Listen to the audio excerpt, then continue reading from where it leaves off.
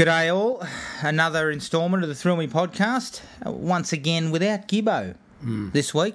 He's still in the hills somewhere, is that correct? He made it back. He's gone again. Trip, so. All right, fair enough. We've decided to throw in a little bit of olden day slasher type of stuff that Gibbo would really have a bar of. Indulging, so while he's not here to tell us it's pure shit. It's 1981's The Prowler. Before we get into that, Jared, what have you been watching since we last recorded? I got quite a few out, actually. Tell me about it. I actually got to the cinemas to see Monster Trucks. Yeah. Were you on your own? No, I took my son to see it. How was it? Because I heard nothing but bad things. They were talking about a massive write-off, like it was $120 million or something. Yeah, they shouldn't have spent that much. But look, as a bit of entertaining sort of popcorn fare with the kids, it's not bad. Like, it's completely predictable. The characters are sort of, paint by numbers, but you're there to see a few car chases, some special effects, a little bit of that sort of stuff, and you get that. Is it the sort of thing that you could potentially have seen streaming? Yeah, but the problem was when I looked, there was nothing that we hadn't seen or wanted to see, so that was about it. And the little bloke seemed pretty keen to see it. He didn't love it. I didn't think it was the bee's knees, but I came out thinking, Was there anyone of note in it? Rob Lowe. Rob Lowe's in it. No, I love Rob Lowe. Yeah, you'll be there. I'm a fan. Yeah, there's a couple of people you'll have seen around. Barry Pepper. Pazza Pepper. Yeah, always good value. But yeah, it's not. I wouldn't say rush out and see it. But if it pops up on Netflix and you sort of got nothing else there, fair enough. Check it out. I actually caught up on a few that I'd been meaning to see for quite a while. I saw The Witch. How was that? Gibbo was big on this. Yeah, look, it was good. I wouldn't sort of put it in like the real upper echelon stuff, but I did enjoy it, and it had some very cool, scares, some very very sort of creepy moments. Sometimes it was a bit hard to follow because they used all the sort of all the language from the period. Yeah, sure. They did a lot of research to make sure they spoke like people from the period. There's a religious bent to it, so it actually makes you think a little bit more. It's just not a sort of just a down the line horror movie. It's actually got a bit of a religious element to it. But yeah, I would check it out for sure. I quite enjoyed it. Yep. Some very good acting performances, that's for sure. I saw Green Room as well. Yep. Seen that. Yeah, didn't mind it. Again, it sort of had a few issues. It seemed to end very abruptly. Yeah. Really cool idea. But it seemed to end abruptly, and there was a couple of sort of loose ends that never really got addressed. No, there's several that don't really get addressed at all. There's a vibe that, because you got the band, but then you also had a couple of hangers-on that were in the Green Room who were connected to the guy who got killed. Yeah. And then they kind of don't really they just kind of shove them together, and they sort of come together at the end, Yeah, well, they look like they're going to sort of plan that out, and then they don't. Yeah. They don't sort of play it out, but they get a bit of a shock value out of that, but they don't really play it out. But yeah, again, there's some really good acting performances in it. Patrick Stewart was very good. As the menacing. It's not what you would have expected either. No. I really like the idea, and I like the movie a lot. Probably just, again, it seems like all these ones on the best flicks of the year on some of the horror websites, to me, they kind of get in there because we just don't have a lot of stone cold classics coming out in the genre. I think that the ideas are good in a lot of these films. It's like a bit like Don't Breathe. Good idea. For the most part, I enjoyed it, but it had its problems. And you're right. All of those two that I just mentioned and Don't Breathe that you said, we followed them up because they kept popping up on these top 10 lists at the end of the year. And they were ones that I hadn't ticked off the list yet. And I enjoyed every one of them quite a bit. But none of them sort of pushed into that, like I said, none of them pushed into those classics that I will go back and back and back to. Yeah. But, again, good movie. I checked out Straight Outta Compton. How was that? I hear that's really good. Yeah, it's pretty good. Quite entertaining. You get a bit of that backstory. There's some bullshit sort of thrown in, but they get some mileage out of the names that and drop. And if you got any sort of background at all in that rap scene at the time, it's kind of cool. You get they start dropping some names in, like they bring Death Row Records into it with Dr. Dre and all that sort of stuff. So you get the Suge Knights and the Snoop Dogs and the Tupacs showing up. Oh, okay. They're not integral players, but there's kind of a bit of that's so and so. That's But yeah, again, it was a good story to tell. They were an important group for the time period. So yeah, that was good fun. I watched Hunt for the Wilder People. Oh yeah, I heard that was excellent. Probably the best movie of the bunch that I watched. Yeah. Fucking fantastic. Really funny. Sam Neill is great, and the little Maori kid that's with him for most of the movie, piss funny. It's just, I don't know whether I could sort of recommend it to people that aren't from around this part of the world. Like the New Zealand kind of humour that they use, pretty close to Australia. The same sort of laid back kind of laconic sort of humour. It's there, but it's got this sort of Goonies vibe to it. It's got a lot of heart. Yeah, I really enjoyed it. I enjoyed the hell out of it. And bloody Stan Walker pops up in there Stan for a little Walker. bit, and he's quite funny. He's in this little crew that keep popping up, and I've heard nothing but good things about it. I thought it was fantastic. I loved it. Still on Sons of Anarchy, nearly finished that. I've got about 5 episodes to go, I think. Last season's dropped off a bit. Lost a few important characters along the way, and that's really hurt it down the stretch. And probably the most interesting one in terms of the horror is I went back to Freddy's Nightmares, and I found the pilot episode that was directed by Tobe Hooper. Was this YouTube? Yeah, it's freely available on the net. It doesn't look good. It depends which one what you find, but the quality's not good. But yeah, Toby Hooper directed it, and it's kind of the prequel to the movies. It's called No More Mr. Nice Guy. Yeah, No More Mr. Nice Guy. It shows how Freddy got caught and the killing and all that sort of stuff, and it sort of centres around this bloke that's involved in the police, and he's involved in Freddy getting off on the technicality, and his daughters were a target, and it's kind of cool. It's the acting is atrocious, subpar. I've got to be nice. It looks like television for the most part, and there's a lot of Freddy in shadows. They never really they don't show his face when he's alive. But then even when he sort of starts coming back in dreams and stuff, they don't show his face. So I think part of that might have been special effects. Yeah, we can only throw his makeup on once and record these little vignettes, and then we're not doing it again. Yeah. So yeah, a little bit of money saving, but there was some genuine kind of little chills and a few creepy parts in there that Freddy probably lost along the way. So it's definitely worth a look. I wouldn't rave about it, but it's definitely a worthwhile entry into the canon. Okay. And that's my list. Excellent. I went back to Indiana Jones. I watched Raiders of the Lost Ark and Indiana Jones and the Temple of Doom. Yep. Lost Ark is gold. Yeah. Absolute gold. Yep. It's still constantly enjoyable now. Temple of Doom, on the other hand, some really great set pieces and the action, and there's a little bit of that comedic stuff added. And Harrison Ford looks more comfortable in the role there, even though he's quite good in Raiders of the Lost Ark. It's kind of shitty. Yeah, like the story really does lack. Yeah, and it kind of goes away. Like I really liked Marion in Raiders of the Lost Ark. She was a tough, sort of sexy foil for Indy. Yeah. Yet Willie Scott's just an absolute pain in the arse. Yeah. And I think that's part of the reason. Part of the reason behind that is Lost Ark gave everyone Indy, and everyone loved Indy. So a sequel, it had to be all about Indy.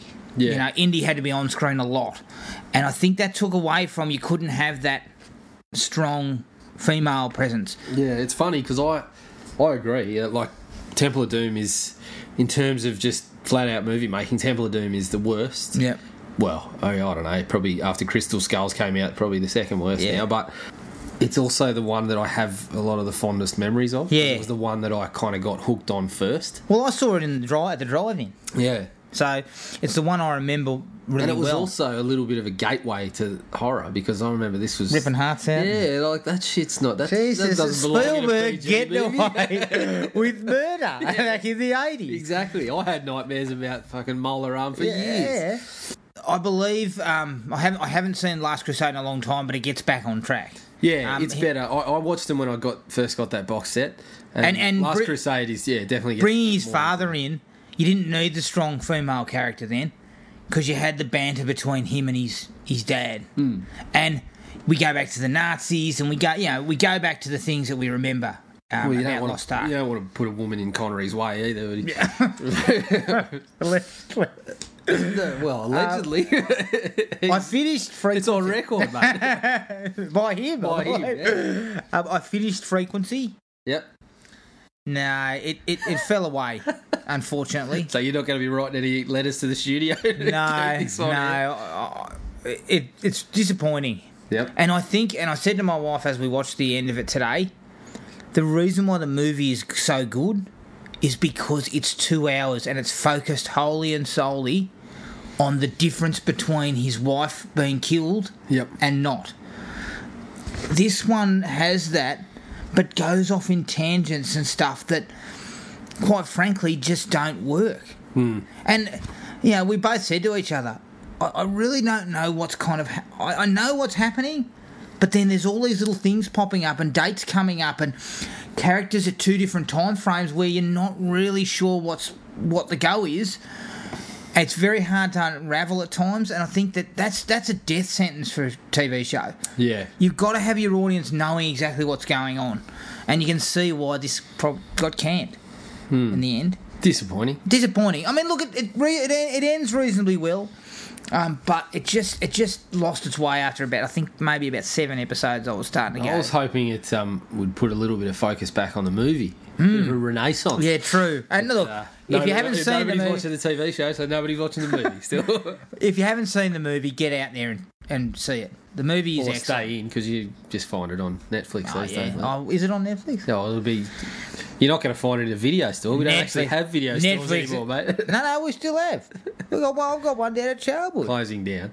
No, still allegedly going strong. No, it's not going strong. It's going. It's going. Someone's pouring money into it. But yeah, if you can get your hands on Frequency, definitely check it out. It's fantastic.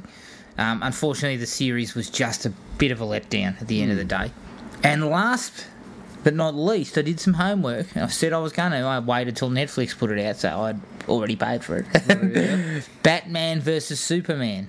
I offered you the DVD, but apparently... Blu-ray, but you didn't have the extra half hour. Look, it's not the worst movie in the world. As simple as that. No. I think what gets up my nose a little bit is the amount of money being spent. Yeah. For such a... It's pretty haphazard. At the end of the day, it's all over the shop. There's a lot of linkages to the other films. Yeah. Which Marvel seems to have done really well. DC just hasn't been able to get that right just yet. Although I was comfortable with the way they brought in the new players. Wonder Woman, Flash, Cyborg and Aquaman. This is the thing. Every time you read an article about this or Suicide Squad, they consistently bring up one of the worst movies of 2016. I'm sorry, but it's not. It's not a good movie, and it has some fatal flaws. And as a guy that reads a little bit of DC, I have some ideas on what I think kind of work, and I'm not seeing much of it in the movie. Yeah. But the fact of the matter is, there's some good stuff in there. Yeah. Ben Affleck was fantastic. Affleck was great. Jeremy Irons was great. And those two should have been together more. Yeah, Jeremy Irons was wasted. The fatal flaw for mine was Lex Luthor. Even bringing in Darkseid, for mine, it was all tied to Luthor. Luthor was not what Lex Luthor should be. Lex Luthor was Mark Zuckerberg. With long hair. Look, the Batman stuff made me want a Batman movie on his own. Yeah. The Superman is inherently boring. We've said this on here many times, but he's inherently boring. Well, he's really boring in this movie because I don't know if he's inherently he doesn't really boring. get much to do. I don't know. I don't agree with inherently boring. I would probably agree with more difficult to make interesting. Yes. Because people have done it. Yes. People have done it with some good ideas. All you got to do is read some interviews with some of the people that have written and drawn successful comics. Like, I think it was Dave Gibbons he drew Watchmen, and he's worked on a lot of comics, obviously, and he summed it up really well. He just said, as far as I knew, Superman was light and hope, and Batman was sort of dark and was wallowing in his misery.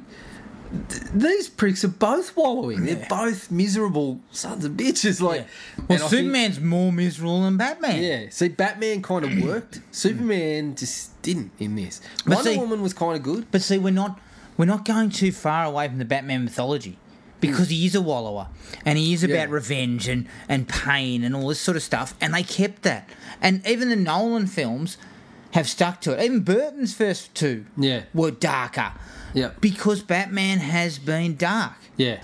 Unfortunately, Superman, when they made the Christopher Reeve ones, they had the light and hope. That's what it was. Yeah. Even Superman 2, which has got some darker elements, it's still got the light and hope side of it. Yeah, Superman is like the American dream. Like, but now, even from Man of Steel and into this, he's worse in this one. Yeah. He's worse in this one. I felt sorry for Amy Adams. She just gets absolutely zero to do. I love Lawrence Fishburne, but again, he's just kind of pushed to the side. The biggest problems, were with Lex Luthor. Is it Doomsday? Was it Doomsday? Yeah. That stuff was just stupid. It was just stupid. And it turned this movie into this bloated big lump. Yeah. Perhaps they could have even got rid of Luthor and come up with some sort of other player. It also suffered from your big problem with Superman in that very similar to Superman Returns. Because at the end, when Batman's working on him, he uses kryptonite and Superman is a mess. But then, of course, towards the end, he summons the fucking strength to pick up a kryptonite spear and fly with it. Yeah. Okay.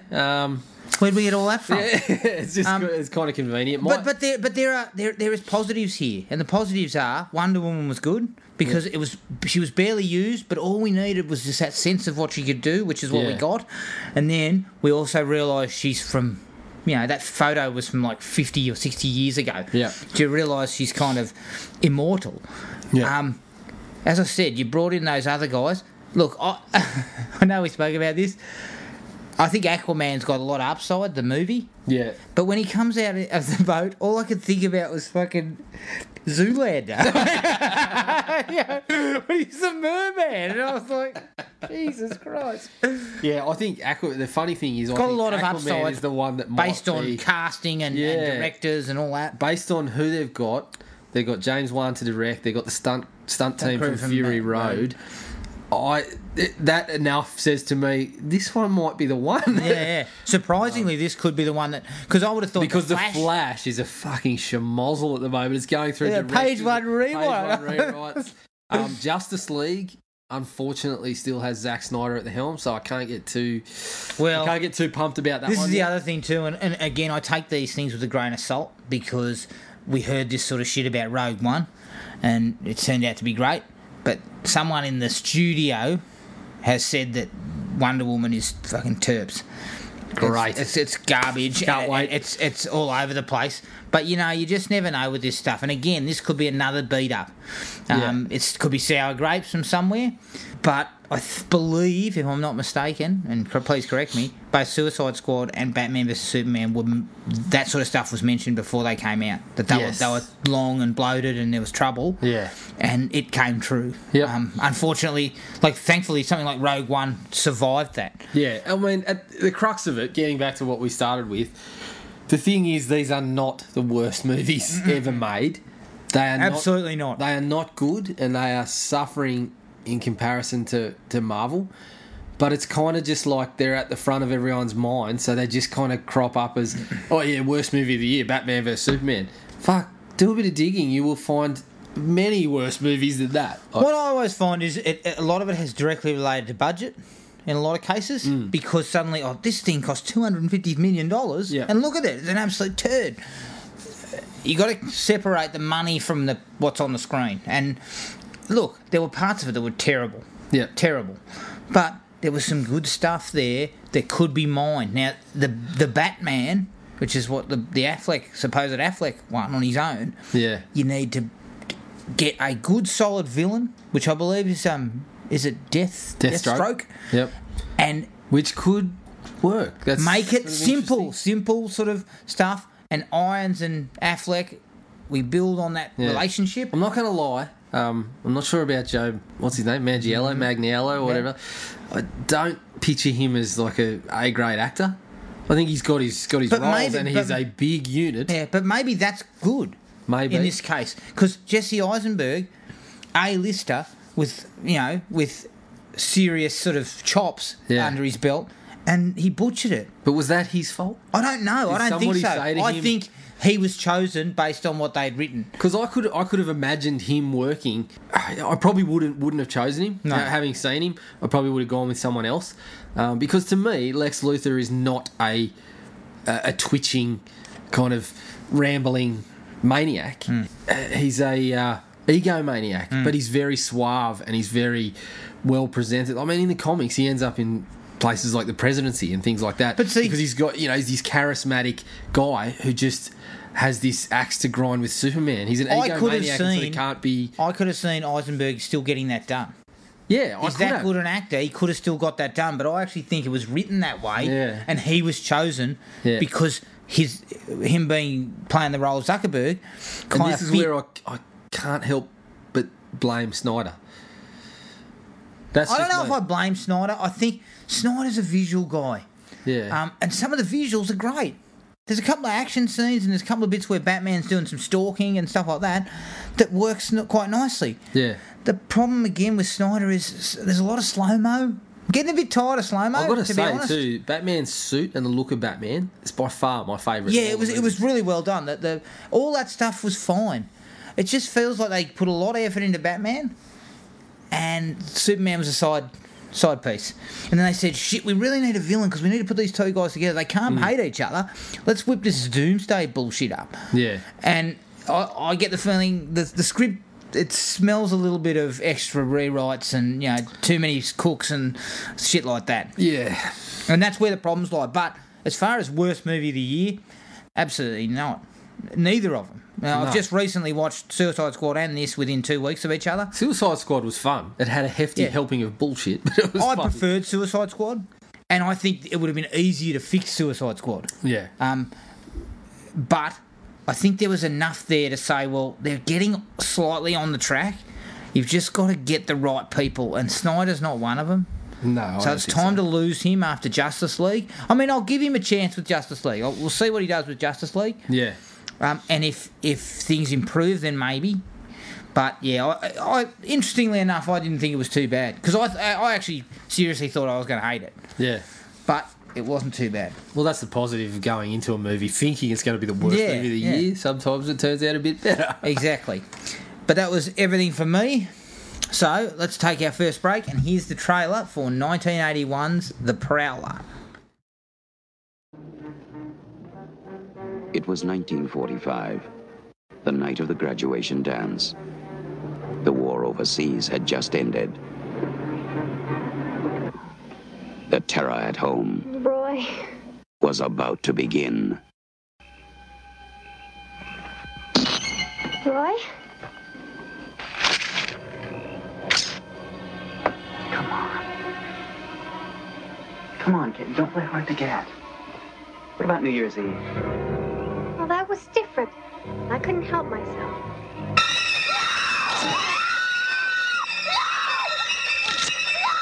The Prowler. If he wants you, he'll get you.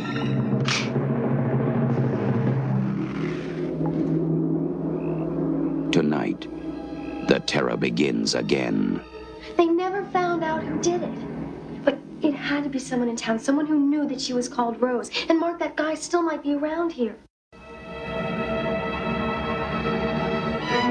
Oh, man, I don't believe this. You're talking about something that happened over 30 years ago.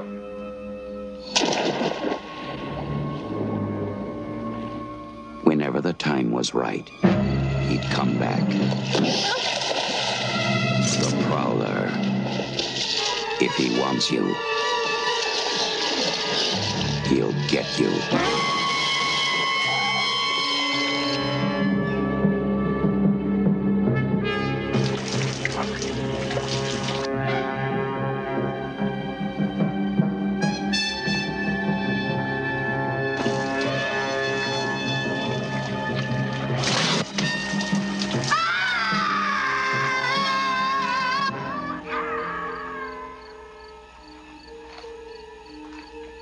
Night after night. for her.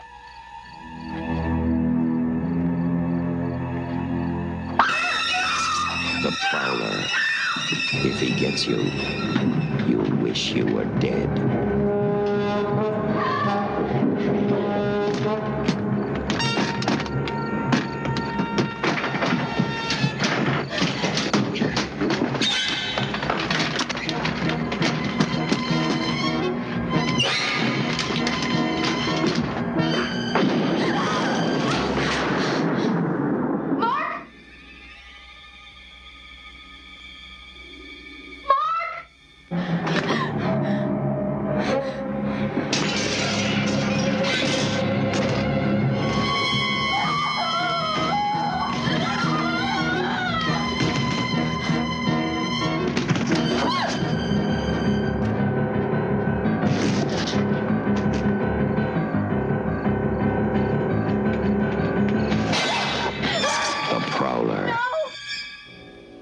Just when you catch your breath, it starts all over again.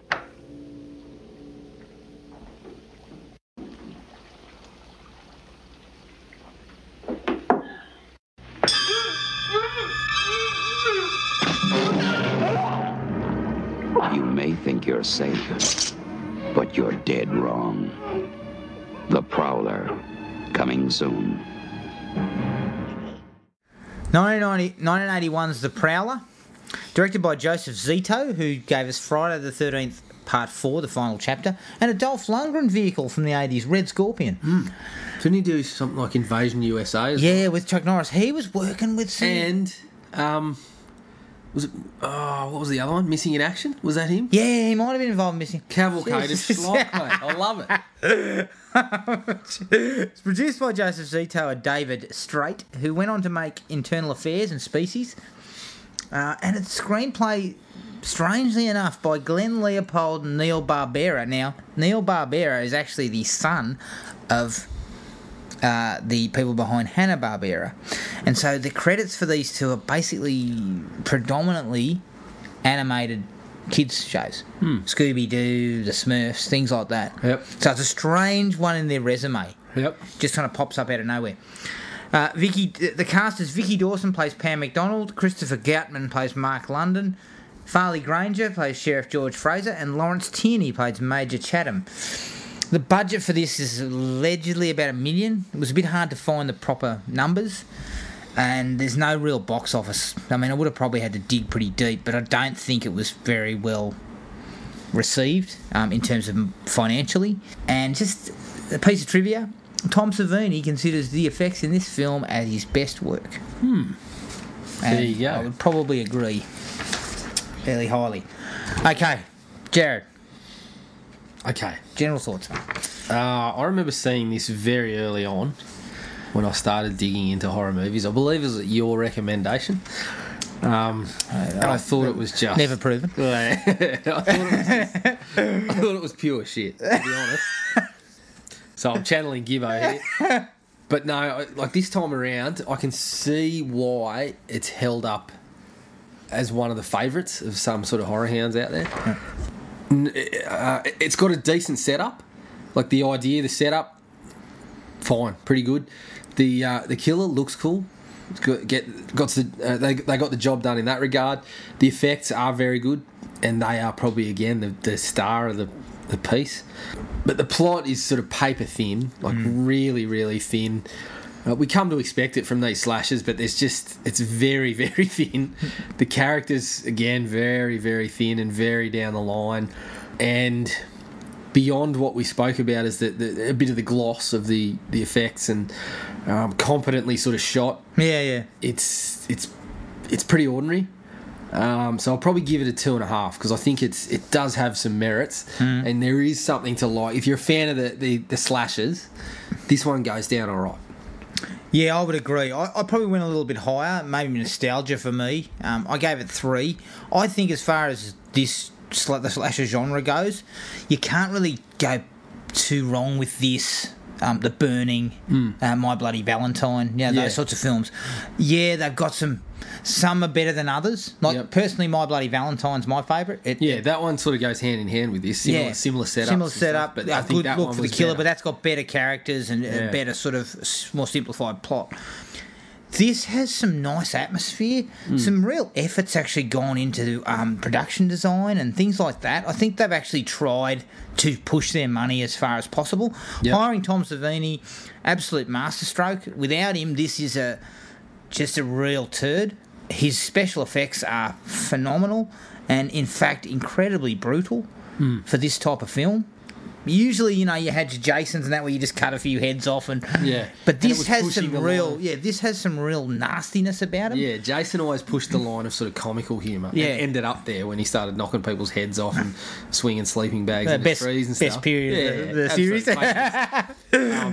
But yeah, it was always treading the line of comical. In some ways. But this one is kind of, like you said, it's a little bit nasty. Yeah. All of the deaths are quite nasty. There's that little extra touch that gives it this sense of, oh, Jesus. Lingering on things a bit longer. And so I really dig that. I think Joseph Zito, you can see why he got the final chapter, Friday the 13th, final chapter, because he Probably does one know of the his way best around. ones. Yeah, he knows his way around, and he's given it a bit more to work with in terms of pacing with the final chapter. It's much better pace than this. This is shambling at times, doing absolutely nothing, and that's where my problems with it come in. Is it's got no real sort of focus for the plot. Like people just walk around. It feels like they're doing an investigation, but they're not getting anywhere. If there was a little bit more of the plot to tie together some of those scenes of where they're kind of wandering around, and because, like you said, there's some atmosphere there. There's a bit of tension, but sometimes they try and ring it a little bit too much, and it seems like because there's nothing else to go to. Yeah, there's no story to go to. I would have preferred that they cut back on the mystery machine investigation and given us a little bit more of the characters, the college people having the dance. Yeah, like we didn't know them. No, we didn't know anyone. The bloke that ends up going to jail and like he's spiking the punch and vomiting and stuff like that, he's one of the most palatable dickheads in a slasher film. I was actually laughing at some of his. I was loving him. He was great. So a little bit more of him would have gone down, all right? Exactly. Okay, let's get into the likes. I said this in my initial thoughts. For a low-budget film, the production design is pretty good, especially the scenes in 1945. Yeah, they actually get that really, really well. Yeah, they do pretty well with that. And they give you that feeling of the graduation dance. They spend a few minutes in there. Yep. That's what I like. It's not just here's a sort of outside shot where there's all these nice cars from the 40s, and out come a couple of people in 40s clothes and get in and disappear and go out to the cabana or whatever. They actually go inside. So they spend a little bit of time in there to get a sense of it. And I like that. I love the guy up front of the mic, cracking jokes in his tux and everything. Talking about Glenn Miller and all this sort of stuff. I like that. I thought that was really good attention to detail in a film that you wouldn't have expected it, probably. No. And then it segues into the opening murder, which I thought was pretty good. Yeah. Yeah, I was happy with Double impalement via pitchfork. They sort of just upped the ante a little bit. Yeah, and the setup, like you said, it all plays into the setup. It starts with the news clipping, laying the foundation, then the letter, and then we're off and running. Yep. And it's sort of that setup works. And I think this is what you get with Savini as well. Not only do you get the quality work, you actually get some thought about the kills. Yeah. And thinking about where we came from, previous film. How do we up the ante a little bit? Yeah, and it actually felt like, from the get-go, it kind of felt like upping the ante on Friday the 13th. Yeah. And I straight away, like probably segueing into that effects bit, straight away I thought the effects are superior. Yeah. We get a little taste early on with that first one, but then it really ramps up with the shower. Oh, that's where phenomenal. It sort of pushes to... You kind of... The thing that sort of differentiated it from Friday the 13th is you hang on her for a while when she's getting done in the shower, and everyone's kind of moving. Yeah. She's kind of struggling, and it all looks on the money. You know, it all looks fairly realistic or fairly. It's kind of gruesome in a way. Well, the thing about it too with the pitchfork is you can obviously tell they're not using a prosthetic or anything. They've just got a cut off pitchfork with the blood tubes probably running from the bottom. Yep. And she's moving around, so you can see her skin with the pitchfork in there, and the blood sort of pouring out underneath. It looks great, and the bayonet to the melon, when his eyeballs roll back into his head, you know, like that's that really nice touch that gives it this brutality. Like it kind of sits on him, and he's struggling trying to get out, even though he's got this bayonet through the top of his head, and then his eyeballs just roll back into his skull like that, and it's like, fuck, you know, like that's really, really impressive. Yeah. It was kind of one of those ones where you got a little bit uncomfortable for a second, saying this is like, take like you that said, off for a second. it's a little nasty, so you kind of, it's pushing it. When you're watching a Friday the 13th film, you're always knowing, oh, this is just pure bullshit. It's kind of a bit of fun, and it's you're always, like you said, you're always expecting something kind of comical. I mean, some of Jason's kills, you just burst out in laughter. Yeah. But this never, ever bordered on that. It kind of got, sometimes you were just like, oh, okay, they've given us plenty of that. Like, maybe you didn't need to show that much. But, it felt a bit nasty in those. And could you imagine seeing that in the theatre in 81? Well, that's the thing. The effects at that point, we've said it many a time, but Savini was doing shit that was just blowing your mind, basically. And this was again before The Thing, which really kind of ramped that up. So seeing this stuff in the cinema, you would have just been, you would have seriously thought something had happened. Yeah, because they were that close to being legitimate. Like, people might have thought that these people were actually hurt. So that stuff is just it's really impressive, and it pretty much in my mind saves the film. And I said the same thing when we talked Friday the 13th. Take away Savini and you've got nothing. You don't make the dollars that they made. This didn't make any money because the slasher boom had sort of almost crested and was on the way down, I think, when this was happening. Yeah, exactly. So, but Friday the 13th makes its money on Savini's effects, and this is just phenomenal. Yep. The killer's costume is really, really cool. The army fatigues, that weird breathing apparatus or whatever he's got on his face. Reminds you of the Miner. A little bit, I think the Miner looks better, but this is similar like that. Yeah, the army kit was a good idea. And I do like the pitchfork bayonet sort of combo, you know, the weapon combo. I like that. And he's actually quite striking when you first see him in full kit, like when he sort of stalks her in the dorm room. Yeah. Which is quite a good scene. It's got a bit of tense. It's kind of tense. He looks, when he appears behind her and she sort of, and then he walks down the corridor towards her and she's trying to get out. Yeah. I like those scenes. They were really well handled. Although I would like to know how you can't fucking find an exit. Yeah. You just keep going down the stairs and you know, it's pretty simple. I'm probably my biggest problem with The Killer was it probably could have done with a bit of the Michael Myers type occasionally popping up in the back of a shot or something like that, because it fell into the trap too many times of let's show a shot of someone running and then let's show the feet, a couple of footsteps and stuff like that. But yeah, you're right, there was a couple of those scenes that were really, they were quite well done.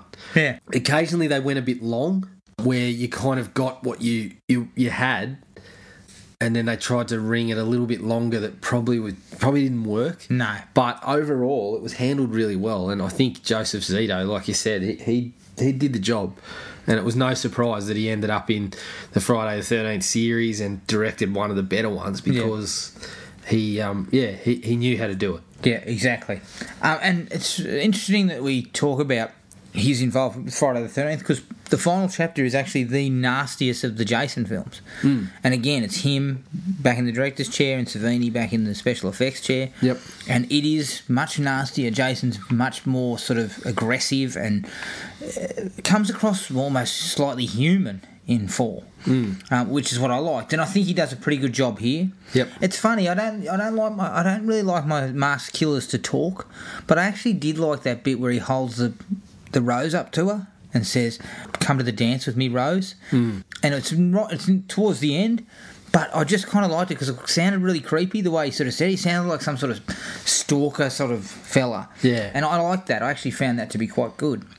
This is a part that I like the atmosphere of Avalon Bay. I got this sense that, when they do show that small amount where they show you the town and, you get a sense of the graduation and some of the characters, I kind of liked what they were doing there. Yeah. But it just gets cut off at the knees. Yeah, there's not enough of it. Yeah, it's 5 minutes maximum, possibly. Yeah.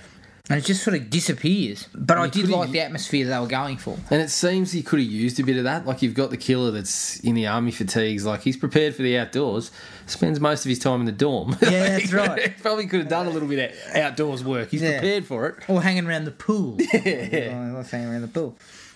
I also like the bit where he slits her throat in the pool.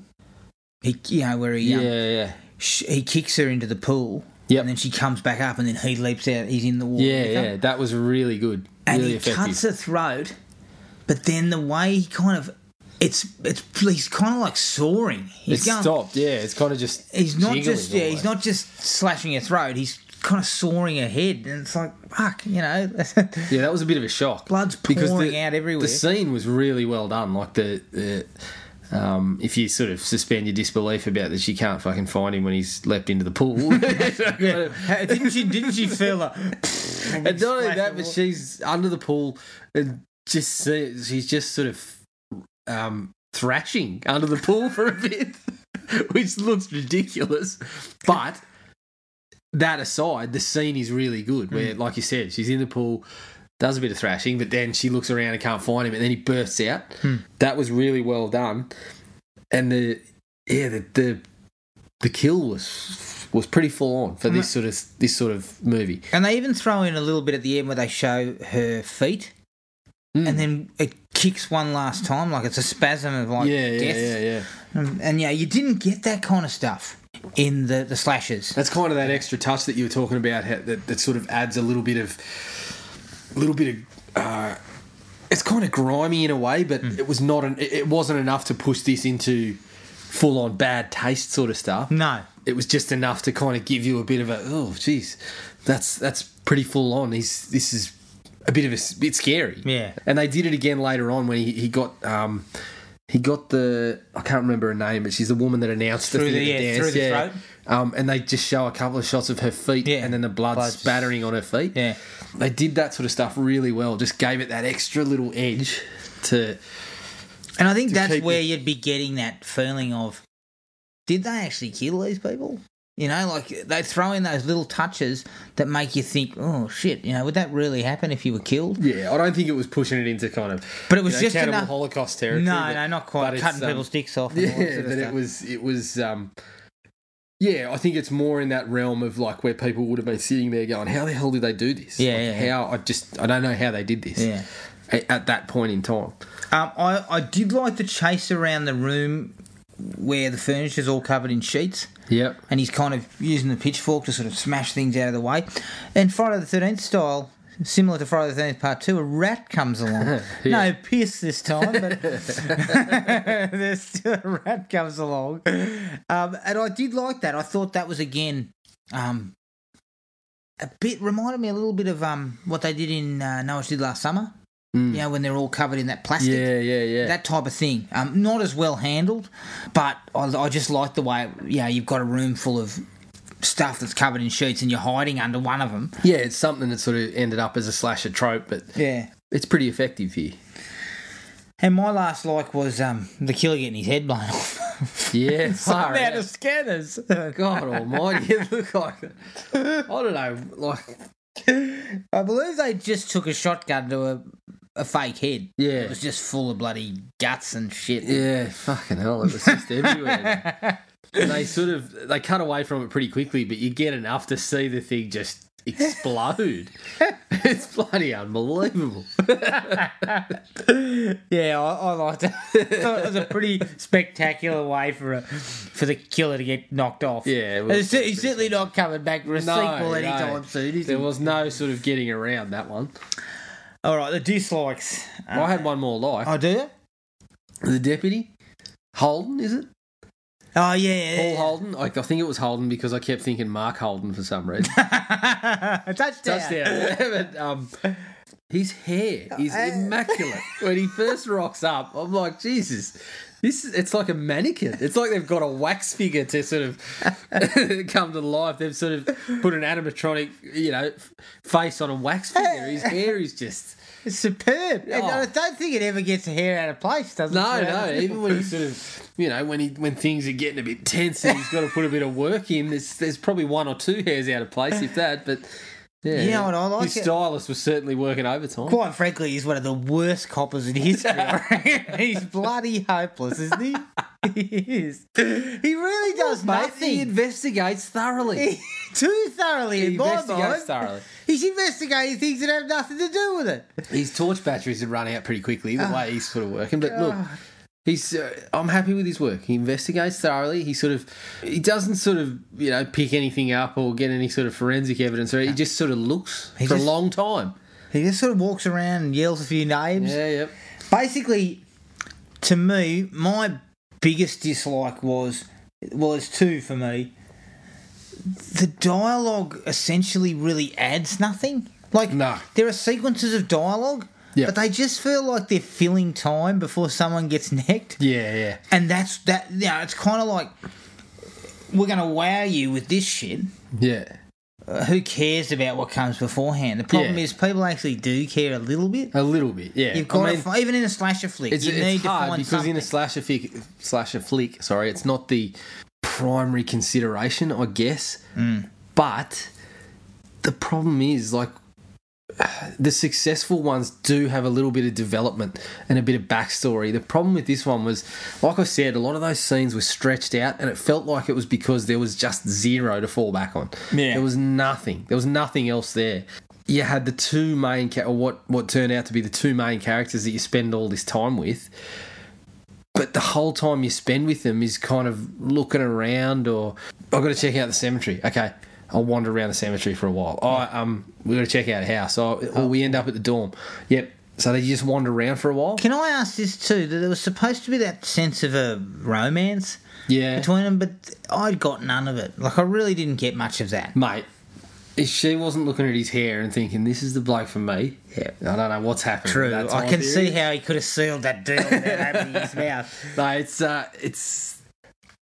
it's problematic in the end. Oh, problematic is being bloody generous. And the other thing is, because like you said, the story gets very thin very early. We get a lot of that stuff out of the way in 20 minutes to half hour, and then we're just with these two. And every time you go to someone else, you just know, okay, we're just waiting for a kill scene here, basically. And they do a good job of that. Even though you know it's coming, it's kind of effective because they are, the effects are good. Yeah. They're shot pretty well. Yeah. But at the end of the day, you know it's coming. And then you go back to the other two, having a look. You've got nothing to invest in. No. That's basically the whole crux of it. You got nobody to invest in. Those kills are fantastic. Yeah. But I didn't care for any of them.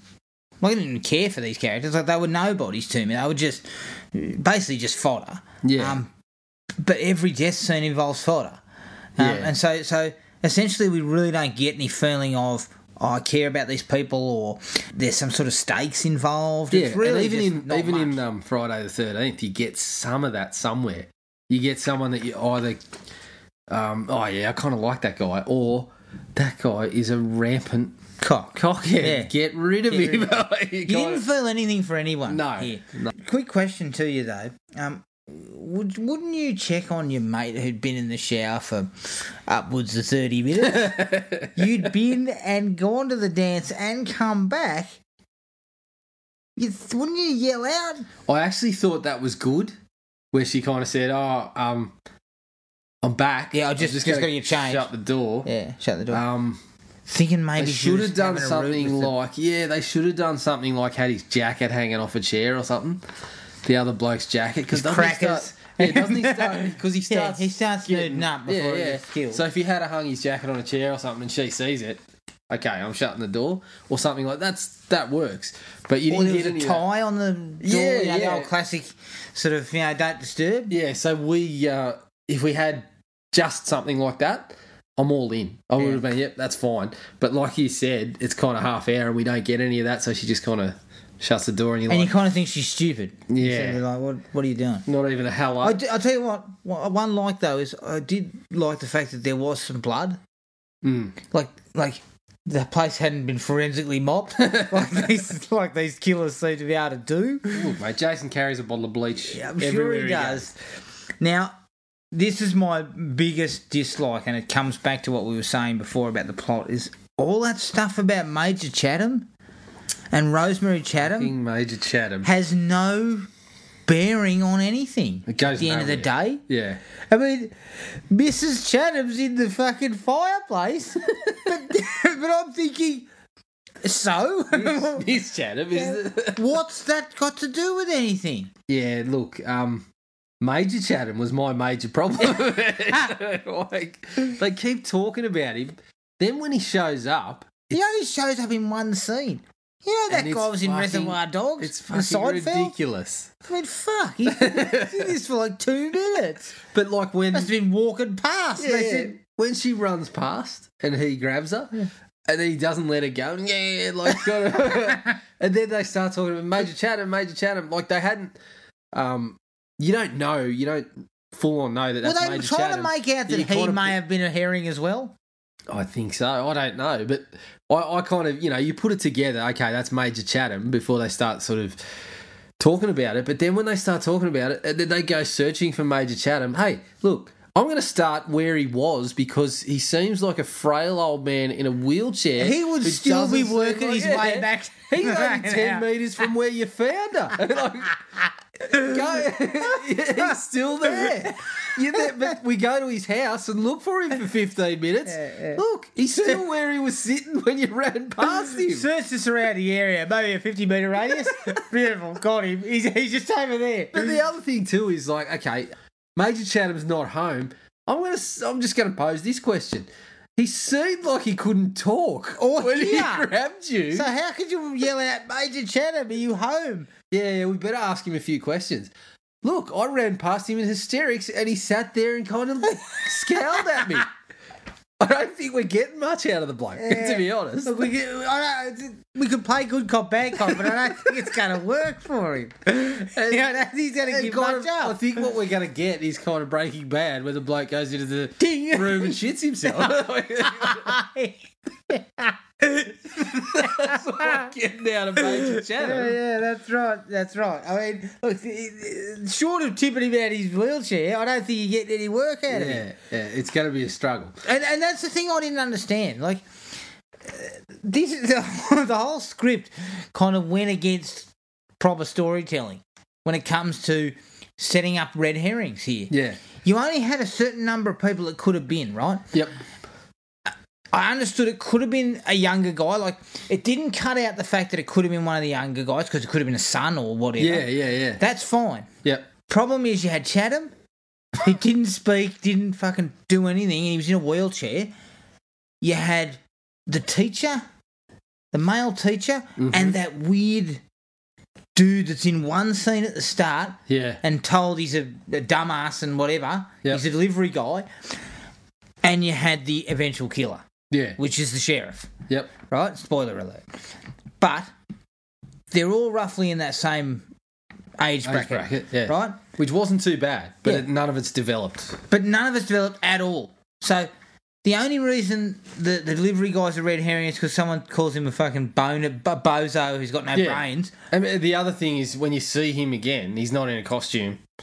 No. He's kind of leering in not in a costume. So you're kind of like, well, if he was doing that, what would he be in a costume? So you kind of rule him out a little bit. And really, I ruled Major Chatham out because he was still working his way back to his home. I assume he was not getting around in army fatigue. No, I like when they say, doesn't Holden say something about, I found some wheelchair tracks and some boot prints? Are you fucking serious?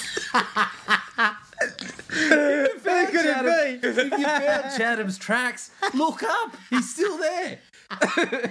Yeah. Just walk another 10 to 15 metres and I think you'll find him. Yeah, I found fresh Chatham tracks. Let's go to the house and look for him for 15 minutes. The problem is, Hey, I'll tell you what, they go Jared, and if look I'm in a house and I'm yelling out Major Chatham, Major Chatham, Major Chatham, and no one's answering, I'm going to shoot the bloke's not there. And after about 3 Major Chathams, I'm giving up. Yeah, it's kind of like the same premise as I always laugh because when someone rings my mum on the phone and they don't answer, she sits there and goes, hello, hello, hello, hello. She does it about 10 times. I say, look, Mum, if you're not getting it after 3, hang up. Same principle here. If you are inside the bloke's house, Walking around freely with impunity. Yeah, you have just walked into his home. Chatham. Yeah, Chatham, you there, yeah. No, look, he's not here, okay?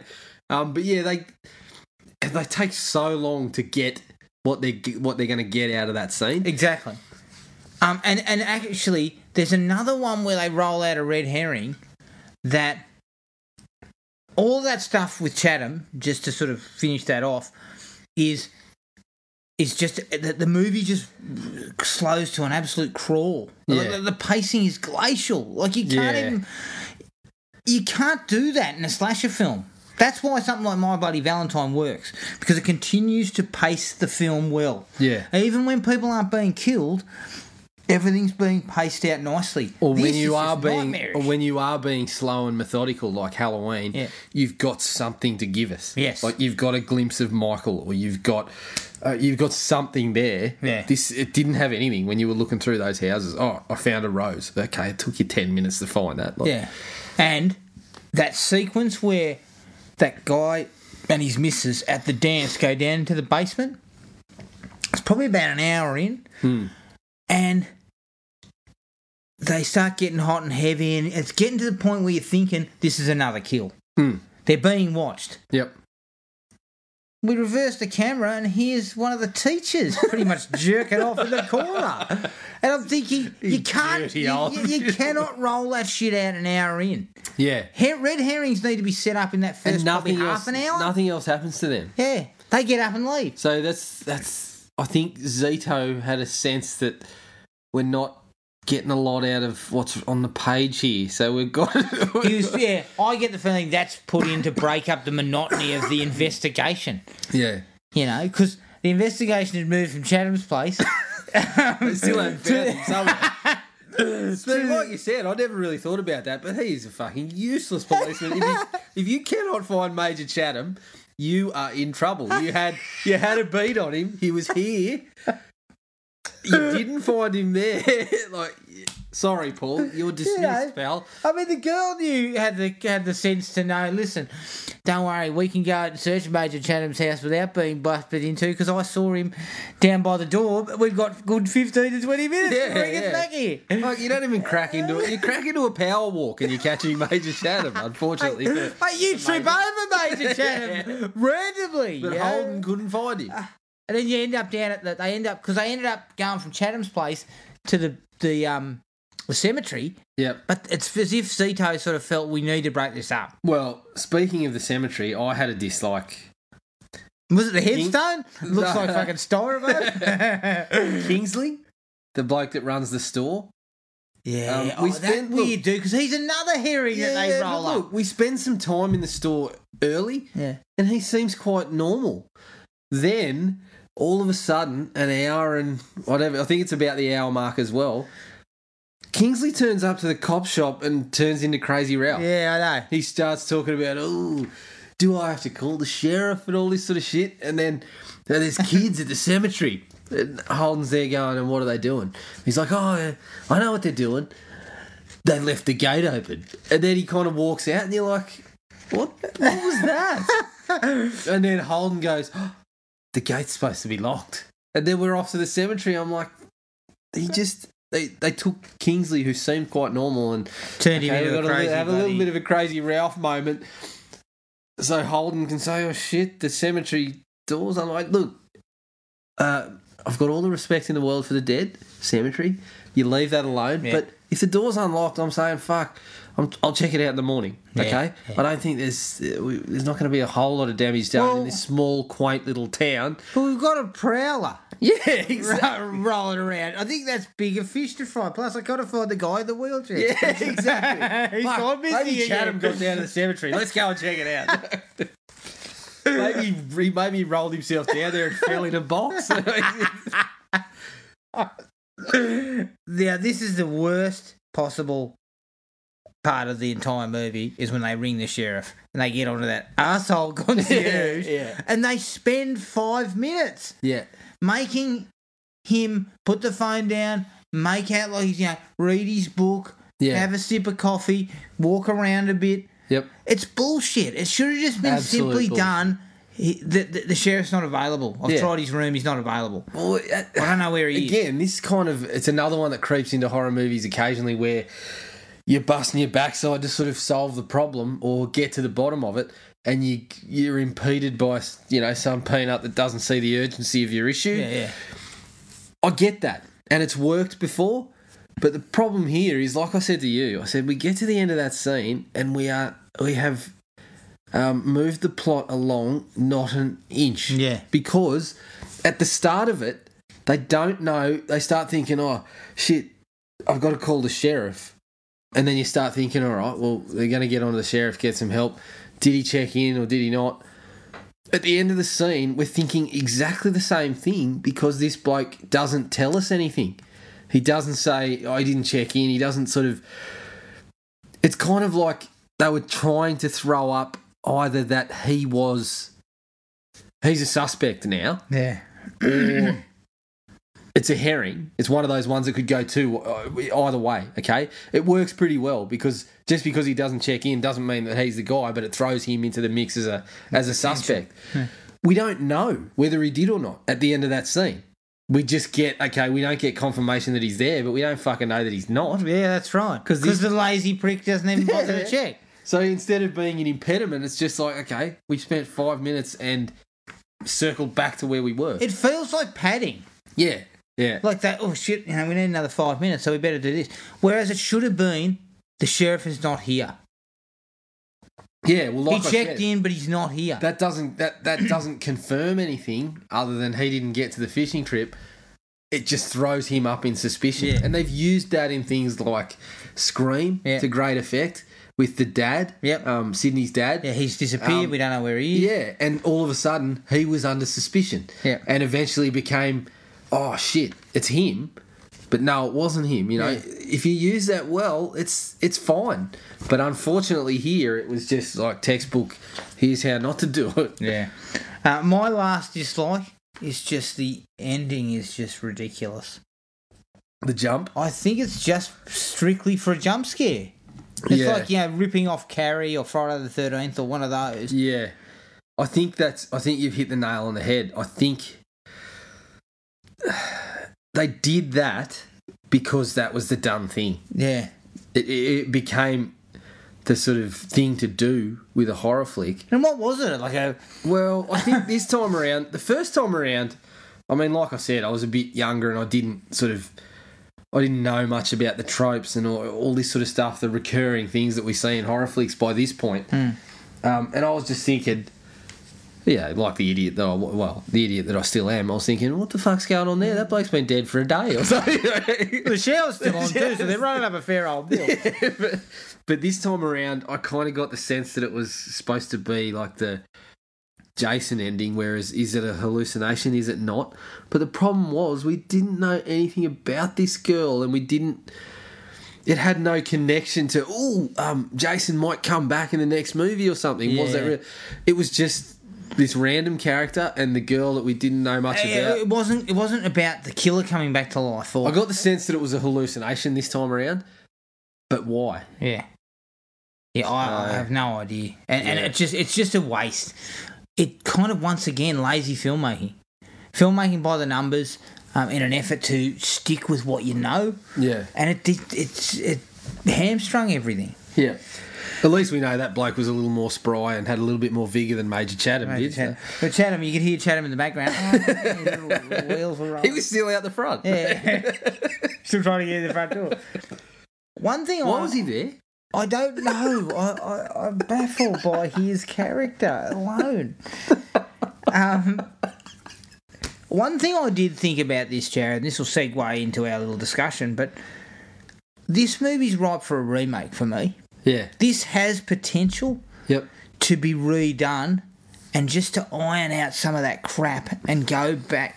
So you can still use the red herrings. It's right in the pocket. It's perfectly in the pocket. I mean, if you remade House on Sorority Row, you can remake this. Yeah, but it reminds me of My Bloody Valentine in a sense that, look, I enjoyed the remake and I enjoyed where they went with My Bloody Valentine, but it is not one of these untouchable properties that people are going to shit themselves about, like Nightmare on Elm Street or something. Yeah, like that. Most people are going to say, what's the Prowler? Yeah.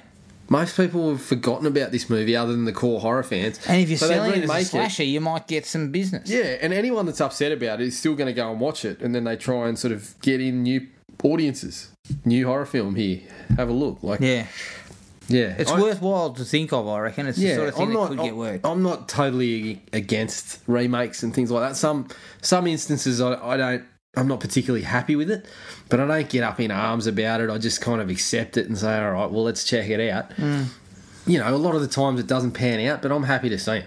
Yeah, agreed. So. And look, that's the end of our discussion on the Prowler.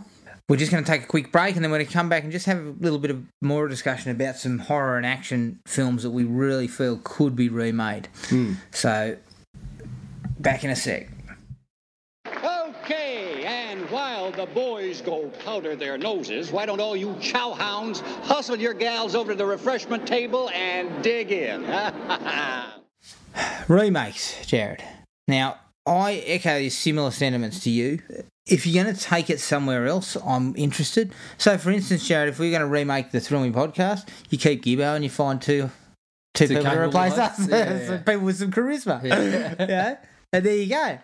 But something like The Prowler's ripe, right? Yep. You could see the potential, but it didn't get really very, very well fleshed out. Now you can take it in another direction. Yeah, there's very few times I get upset about remakes and except for like Prom Night.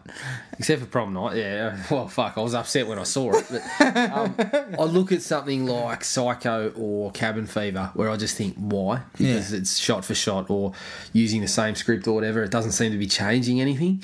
So I just think, why don't we just go and watch the other one? Yeah. But something like, I mean, even Nightmare on Elm Street, prior to that, I was saying Nightmare on Elm Street's ready for I thought it was right in that time period where I was, hey, bring back Freddy, but let's start again. I was happy with that. Didn't work out so well, but well, it's funny you should mention Nightmare on Elm Street because I actually had that on my list, and people might sort of say, but that's actually already been remade. But it's ripe to be done again. Like, I think that there's a bit of room to reimagine Nightmare on Elm Street again. Yeah. Take it elsewhere. There's more. Nightmare on Elm Street has so much more to work with because it's set in that dream world. It's a great idea. And you can take it a little bit and you can explain Freddy's previous films away. You don't even have to mention them, you know? So the bottom line is I could see this done again. Yeah. And I think you could take it in similar sort of places. Yeah. To something like Freddy's Nightmares that you mentioned.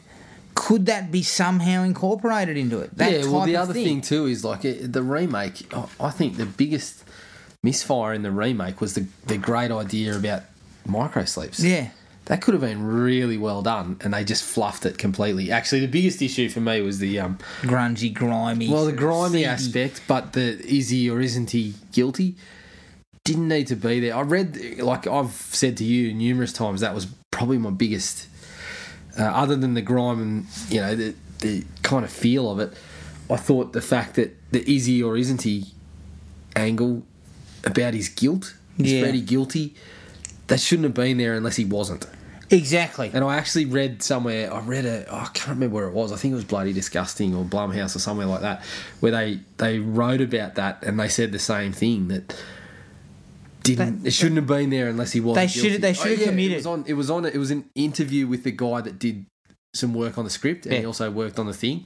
And he said that was he came in to rewrite it, and that was one of the ideas that was already there. And he said the same thing. He didn't really like the fact that he felt that shouldn't have been there unless he wasn't guilty. But my thinking is they should have committed to wasn't guilty. Yeah. Because it still held weight. It was the reason he was killing those kids because he was not guilty. He blamed them for what had happened. Yeah. And that's why he was after them. It And that made would have been more the- sense, Yeah, in well, fact, to go that way. It would have been the difference for the remake. Yeah. It would have been the point of difference that would have divided some fans, but it would have been, hey, at least it's interesting.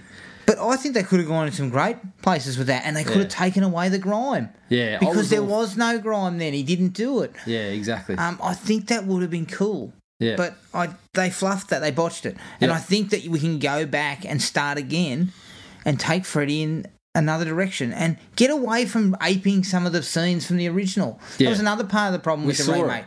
I You know, actually think the this is hand the- in the bath, the Yeah. thing coming through the wall. The thing that bothers me is I think Jackie Earl Haley was all right. So do I, and I But- don't think he's going to get another chance. No, he's not. unfortunately. He was kind of shackled because he was, like you said, they had these scenes that were pre-planned that had to be there, and yeah, And I don't. Neither of those scenes were deal breakers for me. No. like neither of them are the things that I remember. Like, Yeah, there's the so hand in many- the bathtub, I remember it, but I remember the things like Tina, watch this. You know, and he cuts his fingers off and all that stuff. There's so many places you can go with it. I mean, the bath one was probably the most memorable for me from the original. Like you said, there's a number that you could have used, but that one was probably the one in terms of visual that I remembered. But you can go so many places with that. Okay, she fell asleep in the bath. How many other fucking places could you fall asleep and come up with something like that? Yeah. Like they've done in the series well and not so You could well. be reading a comic book. Yeah. You get sucked Super into Freddy. it. Hey. Fantastic. Okay, steer clear of that if you remake it. Yeah. I'm going to throw another one out there, and it actually something I was going to mention earlier on when we were talking about what we'd seen. I wanted to sort of bring something new to the table for the next few episodes. Was we talk about new movies that were coming up and whether we were going to be interested in seeing them or not. So the one I was going to rip out today was the final instalment of Resident Evil, which I think comes out today. Or came out on Thursday. Yep. It's a big no for me. I haven't. I would not be interested. I saw the first one and I haven't watched the I think I saw the first three, maybe. Fucking hell. I know. They got me through the door Jesus 3 times. Christ. But it was a big no for me. Yeah. I think that series has run its race. Well, the thing some is, time I've ago. actually heard that they got. I'd hesitate to say they got better, but they hit the spot a little bit of what they were aiming for. Yeah, more of kind of like action, Fast and Furious. ass-kicking sort of stuff, yeah. So it's sort of like the Fast and the Furious, where if you ask anyone that's watched them, they'll say fucking 5 through 7, gold. Yeah. Just crash, destroy everything. Yeah. Good, have a good time with it. And I think that's where Resident Evil got to. The thing that put me off was the first one. I thought, fantastic game. By that point, me and you had played Resident Evil 1 and 2 quite heavily and thought, fantastic game. But then when you got to the movie, you just saw none of that. Yeah. So I had a bad taste from that and never watched another one. I actually own one on Blu-ray that I got for free somewhere, and I've never actually cracked it out of the Time to packaging. bust it out. No, But I think so. that's something I feel that could be remade. Yeah. Because go back to the roots. Go back to the game. Yeah. What the game was about. And steer away Give it to from... Yui Bowl. He loves video game movies. Please don't mention that. Go back to what the games were about. Yeah. And get away from all the Umbrella Corp and shit. It should be a shadowy mob in the background. The problem is that they were building these up for sequels. Somewhat, yeah. They were building it up to sequels, so Umbrella Corp was always going to become more and more prominent. Yeah. But I just think to remake Resident Evil would be to go back to what the game was. The mansion, the zombies. You're there for a reason. You're there because you get a call out. Yeah. And the place is overrun and it's on, Yep. I just think that'd be a nice touch. Sticking with the video games, Yeah. I did mention Yui Bowl. Mortal Kombat? I did mention right on there. Of course you I did mention Yui Bowl in jest. Yeah. He'll probably invite me to a boxing match and punch the shit out of me. Probably, yeah. House of the Dead. I used to love that game. Yeah. I spent so many hours playing that game, and look, it's fucking there's Stupid. nothing there for a movie really, but it's sort of the bones. You've got to come up with something else for the story, but a couple of agents rolling up onto an island, Yeah.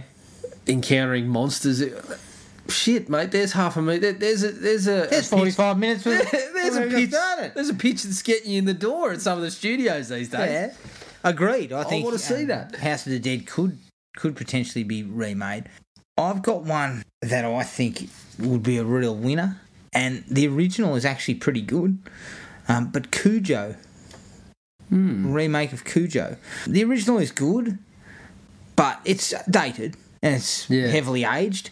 And with CGI, you could just augment the dog a little bit, give it a bit more pepper, like they were using a real dog, and it had to be trained to do that stuff. They couldn't just make it do it. Whereas with CGI, you can give it everything a little bit of a, if you really need a really heavy duty where it runs into the, because in the book it runs head first into the fucking window and shit like that and tries to bash its way through.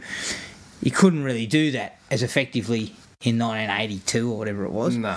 And actually, there's a couple of Kings that could probably go with a remake. Mate, Razorback did it. Razorback. Brilliant. Christine's probably another one. Yeah. You could look closely at. Yeah. And perhaps do a remake of it. The one that I liked in King's catalogue, well, I liked it as a kid. It's shit now, but I love the idea, is sometimes they come back. Yes. I really like the idea. I believe you got that on DVD, don't you? I did. I picked it up somewhere along the line. But I love the idea. Yeah. I love that idea. And I think there's avenues to go. They keep coming into his class. And let's face it. Let's face it. Yeah, kids in his class are dying, and the kids that killed his little brother are coming back into his class. Although they would have mined that deeply in the sequels, wouldn't they? Probably. I only saw the second one. I didn't go back for a third time. Fool me twice. I'm always been fooled me thrice. I've been fooled thrice. Oh shit! I saw 3 Resident Evil movies. I saw Wishmaster through to 4. I saw Wishmaster 1, 2, 3, 4. Well, didn't you see Wrong Turn up to 6? I think I skipped 1 or 2 along the line, but I did watch part 6 recently. I believe there's a part 7 coming. Yeah, that was part 6 was interesting. Yeah. Yeah, look, I think King's got a lot of stuff that could be going back to. Yeah. One that I mentioned previously that we've done is Running Man. Yes. I'd love to see the Running Man again. There's some stuff that you might lose, like Killian, and that kind of variety host sort of angle. But the reality TV angle could be ramped up massively. So, I'd love to see the Running Man again. That would be cool. Yeah, that would be interesting. Because, quite frankly, the Running Man it's not a great movie. No. It's just a bit of Arnie fare that we enjoy for certain And things, again, it's not classic. It's not your holy grail stuff. You could deal with it. Yeah. An article on Rotten Tomatoes pitched a remake, ripe for a remake, Demolition Man. Ooh. And I totally agree. Totally I am agree. listening. I think that Demolition Man had some good points. Yeah. But there was enough room to perhaps explore some of it a bit more. And that was sort of done away with for the explosions and the punch-ups and that sort of stuff. Yeah. There was room to explore that concept more. And I agree, it's probably fairly right for a remake. Yep. Well, those ideas are cool. And again, with CGI and stuff, the way that you could make the future look would be pretty incredible. Exactly. Any others that you can think of? I had a couple of random ones. One that we kind of mentioned briefly the other day, Darkman. Darkman, See some Darkman, mate. That had some good ideas in the being able to emulate somebody else. Yeah. Well, not emulate, being able to take somebody else's face, basically. Yeah. And basically... But for a set period of time. Yeah. Cool idea. Yeah, I did like the idea. Darkman had some good ideas. We could possibly get someone other than Colin Friels as the heavy. Really I love Colin, but look, Colin, he's working water rats.